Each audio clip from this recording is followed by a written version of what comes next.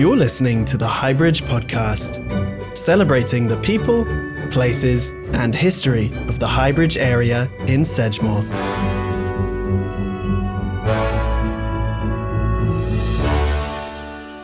This season is funded by Seed, which is a consortium of community organisations in Sedgemoor, comprising of Bridgwater Senior Citizens Forum, Bridgwater Town Council, Community Council for Somerset Homes in Sedgemoor, Somerset Film and Young Somerset, which is funded and supported by Arts Council England, Creative People and Places, Lottery Funding and the Arts Council. So as we approach the end of season 1 of these podcasts, I took the opportunity to speak to Laura Hylton from Seed Sedgemoor and find out exactly what is it they do.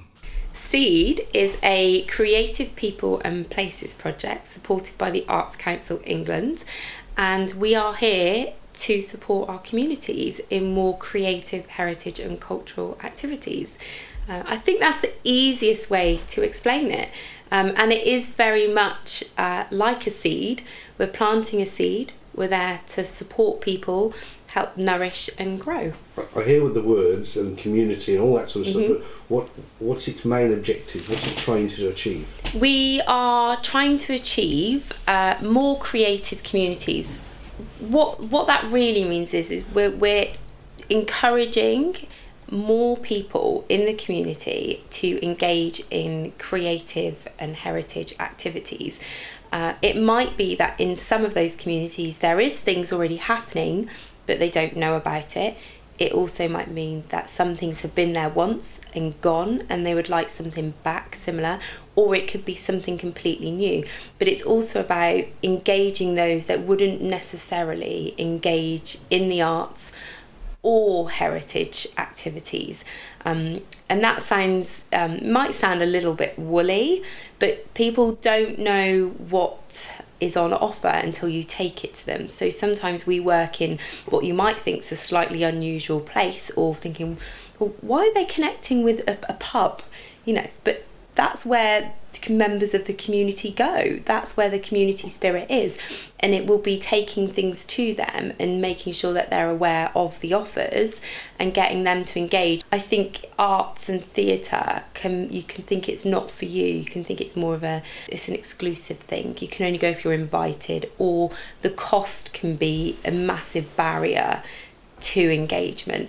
So it's about making sure that those things are available for people, but also we try to do things with the funding Seed receives and the commissions that we do, that they are we try to ensure that they're free of charge or a low fee, so that it's available for people to engage with, and it not being an elitist activity.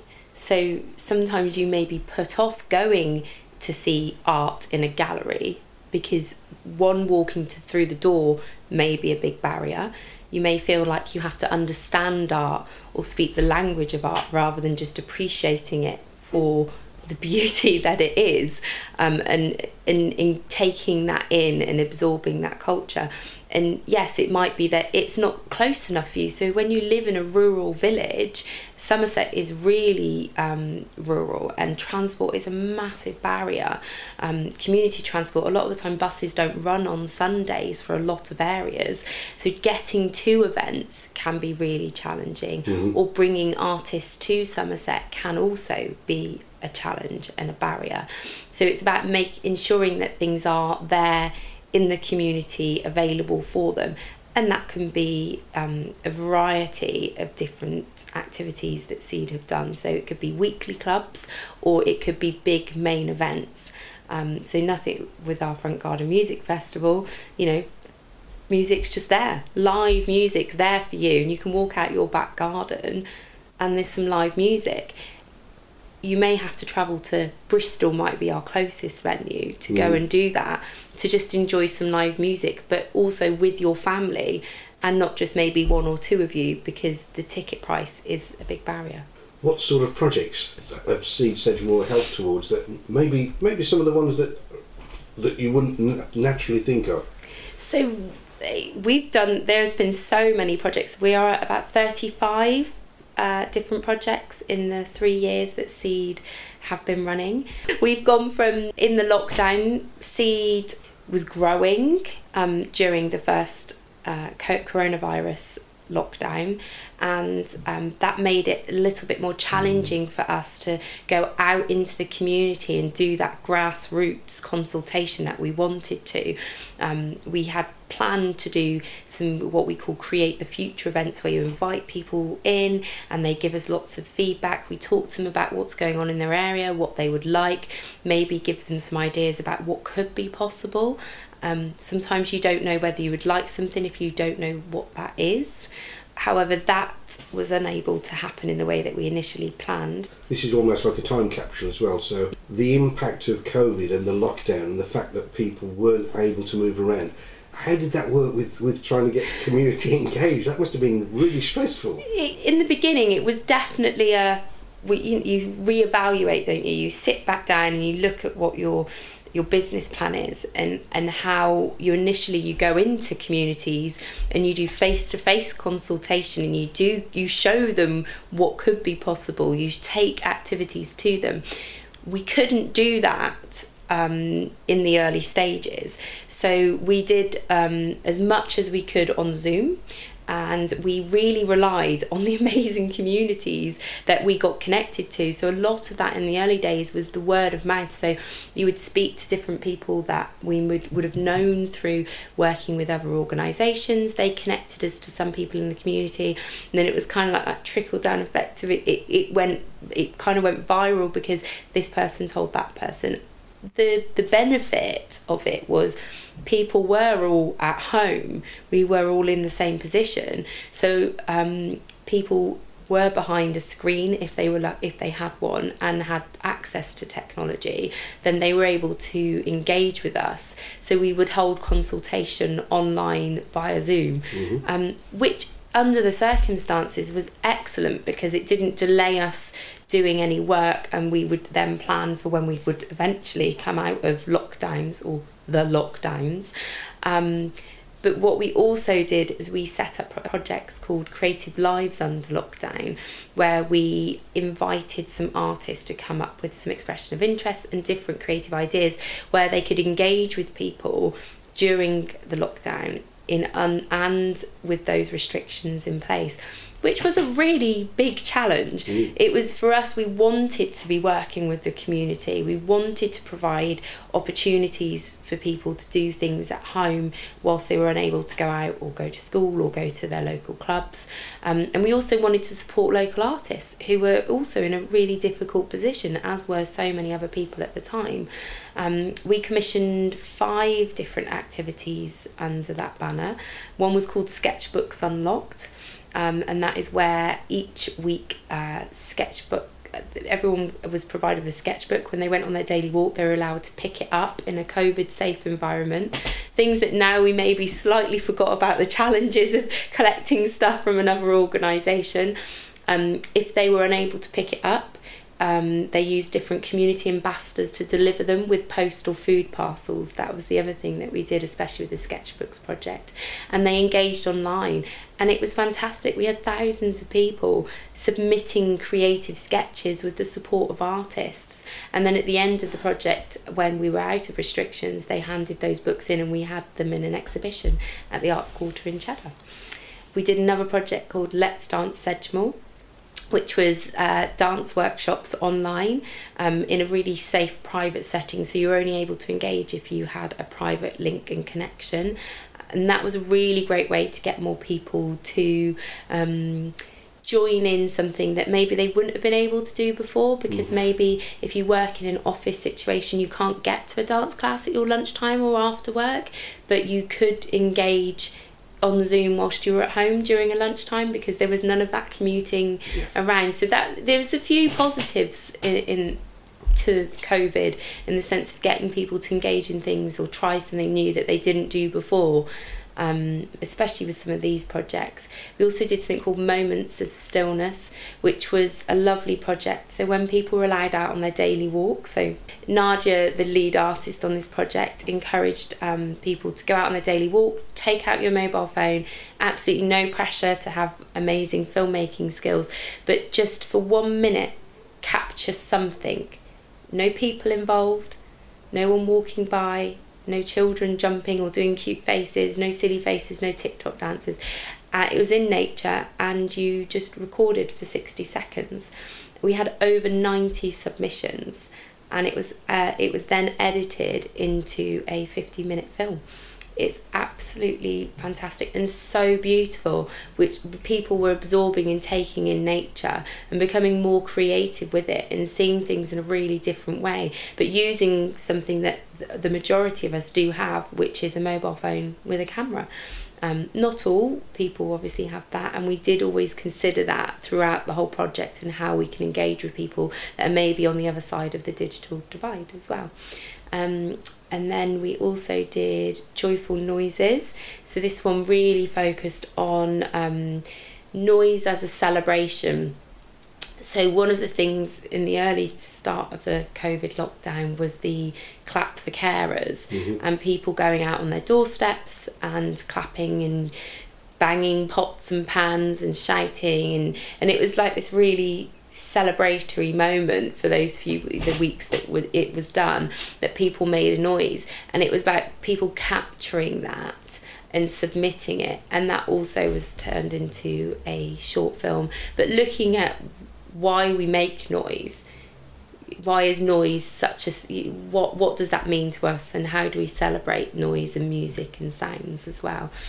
Creative Isolation was another project. Bev G-Star was the lead practitioner on this project, and Bev created 150 boxes full of creative activities for people to do. So they had glue sticks, pens, paper, sugar paper was in there, glitter was in there, and they went out through people delivering hampers, food hampers, or were delivered to care homes or to those that really needed it, who particularly were on the other side of the digital divide, and they had a sheet in there with all instructions of how to make creative projects on their own, so they didn't have to mix with other people if they weren't in the position to, or at that time they didn't want to be in a more social setting. What we also did to back that up was each week Bev went live on Facebook and did tutorials for those that maybe wanted to watch those. At the end of it, we put them all onto a DVD and made them available for anybody that maybe would have liked to have watched the tutorial, but couldn't have done, but has a DVD player at home, rather than not having the access to YouTube or Facebook, which again is another barrier for a lot of people if they want to engage but they can't because of the technology. Have you found that there's an access to the digital world has been difficult according to what generation that you're from? Yes, it can be. I think if we're in general, not just during the lockdown, it definitely can be, and we build that into our approach and with our projects. So we try to always ensure that there's another option if the digital isn't an option, and we do have lots of participants and community members that don't have access to the internet or a laptop. So we still, and I really enjoy it, we still use the telephone, which actually will take you onto our project called Mosaic, which was done just after the second lockdown. It was to do a project to help combat loneliness, which is loneliness is a big word, and I think a lot of us really experienced loneliness during the lockdowns in a way that maybe we hadn't before. Even living in a house full of people, I think we all possibly felt a little bit lonely at times. It was really hard, and I think we could all empathise with that as well. What we wanted to do was work with those that were on the other side of the digital divide. So we worked with our consortium partners. So we worked with Homes in Sedgemoor and CCS, who is Community Council for Sedgemoor too, who have village agents and know those people that have limited or no access to digital technology, or maybe want to but are struggling to get on online, or don't know how to use the technology. So we delivered a project which resulted in a beautiful book called Mosaic, where we worked with two very highly trained, skilled artists, Carl and Rachel, who had, I think they had about 8 participants each, who each week phoned participants and delivered creative activities over the phone. There has to be a relationship, so the conversations didn't start just by saying, right, we're going to be really creative, get a pen and paper out. That's not how it works. It starts with getting to know each other and having really skilled artists who are good at opening up and talking, because there's no face to face. They haven't seen each other. They didn't know what each other looked like. And there was also a lot of worry at that time where somebody you don't know is phoning you and talking to you about your life. So we had to make sure that we'd built up those safe networks. And a lot of it started through talking about things that the artist did and what the participant did in their own time, things they enjoyed doing, maybe things they hadn't connected were creative. And one of the common themes that really came through was recipes and food, and the joy that we have with recipes and traditions of passing down recipes. So we cook a certain thing a certain way because our grandparents cooked it like this, and then that's kind of been passed down through the generations. And then we encouraged them to take photographs. So Rachel would send a disposable camera to each of the participants, and they photographed either their recipes or something really special and beautiful to them, or if they went on their walk, something they find interesting. So it was about when they did go out or went out with somebody to support them, having a look around them, what's there that you possibly really enjoy looking at, but you haven't taken in and processed in the same way. And Carl really focused on the poetry and words, and got people writing poetry who had never considered themselves to be a poet before. So it was just giving people an opportunity to work in a different way and think in a different way. And both artists at the end of the project came together under different restrictions as well, and brought all of the work together. It was a lot of work for them. They worked very, very hard, and also engaging the participants in that process. Unfortunately, not as much as we'd like to have done at that time, because I think we was three in a room, or it was 6 in a room at the time. And then we worked with a designer to help put it together, and a beautiful book called Mosaic was published at the end of it. And then in the summer months, once restrictions had lifted, we held like an afternoon tea party, and it was a lovely moment where we read names, we'd seen work, we'd taken in their personal information, and we'd seen it produced in a book, and then we got to meet them. The artist and the participant got to meet, and they're like, we've been working together for months and spoke on the phone, and we feel like we really know each other, but they hadn't had the opportunity to meet until that morning. And it was absolutely lovely. That makes it really, really special where you see that together. And a lot of those participants have gone on to do other projects, or are working with us in partnership on other projects as well. So everything is on our Seed website. So they're under current projects or past projects. So right to the very first project is on our website. Even old news releases, our newsletters are archived on our website. So all of the information is there, because we've done so many wonderful projects and worked with so many wonderful people over the last 3 years that we don't want to lose any of that. It's there for people to go back and have a look at. And what about places like Somerset Archive? It's one of those things we want to make sure that things are archived and are there for people to come, maybe when Seed isn't around. And that's something we build into all of our projects, is legacy. What's the legacy? And sometimes a project might be, this is just happening now because this is happening now, and we want to do this because that's the impact, that's what people have asked for. But it doesn't necessarily mean that it's going to be repeated again or be repeated for the next 10 years or 20 years. But we do always try to build legacy into the start of every project. Future things. What's Seed planning for next? We have got a 10-year business plan.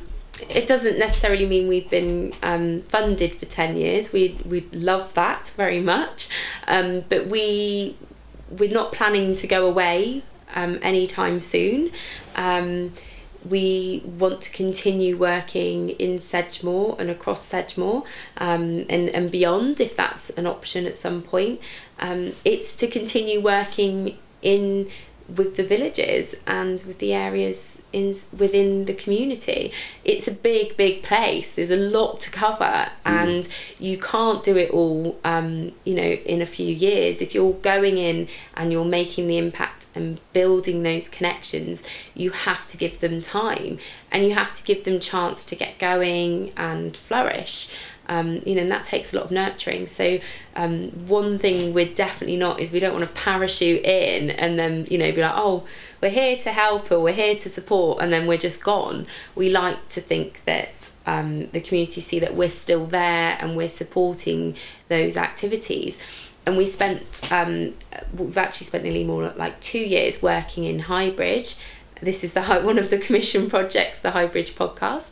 And it's really lovely to see that groups really are connecting and working together, and that we've built up those relationships with the community and different artists. So many wonderful things are happening, and there's such a benefit to either the young people's groups, either to the music groups, or there's our Highbridge are really taking the lead on lots of those community groups, working with Create You. You've got Highbridge Youth Arts, who you've done a podcast with, and the excellent work that they're doing, and the theatre groups. If it's like when it was the Jubilee celebration, you've got the church and the groups working together, and they're really utilising the resources that were there. And at the start of some of the conversations, when for instance, when Martin came to us at the start, before Blues in the Pews was commissioned, was saying about how they've got this beautiful building, we've got this space, but it's so underused as a resource for the community. And one of the aims was, let's get, how can we open up and get people in here? And by no means is Seed taking all the credit for that, but to see that journey and how the space is used, and people really are using that space and owning it. And I think having more ownership of something that is really central to Highbridge. I think it's a classic example of what Seed has managed to achieve by just listening to what people want to do and go, well, we can help you get that up and running. And it's grown. I mean, like, I've been along to several of those, and they're just fantastic nights. You can't believe you're in a church and you've got all this noise and all this brilliant performances, and you're going, this is a church, but I don't feel like I'm at church. I feel like I'm just in a building in a nice, safe environment. And that's exactly that's where our role is we like to listen and go, this is great, we can do this, and this is how we can support. And we'll connect to the other projects that came out of a lot of our early consultation research is we know stuff happens sometimes, but we don't know when it's happening, and we don't know how, and it's just sometimes connecting people. And we found the best thing to do is, when you're flyering and you're hand delivering things, just go around and talk to people and tell them what's going on, but also listen to what they're saying. We put an event on in Apex Park, and we went into the community to say, like, this is happening, it's great, I was so excited. And lots of people came up and said, we love these events, but nobody takes into consideration the parking. And that really makes us sad and cross, because nobody thinks about how we feel when they're blocking our drives, or when the ambulances or fire brigade can't get through because everyone's parked here to go to an event. And of course you're like, that's a really, really valid thing to say. So one of the things we did when we put on the event was we ensured that we had the Carnival Club there marshalling and supporting the car parking and opening up the overflow car park, but building into your marketing that please don't park on residential streets, use the car park. It's free of charge. When you give community ownership, then people want to support that, because it's for yourselves. You benefit from that.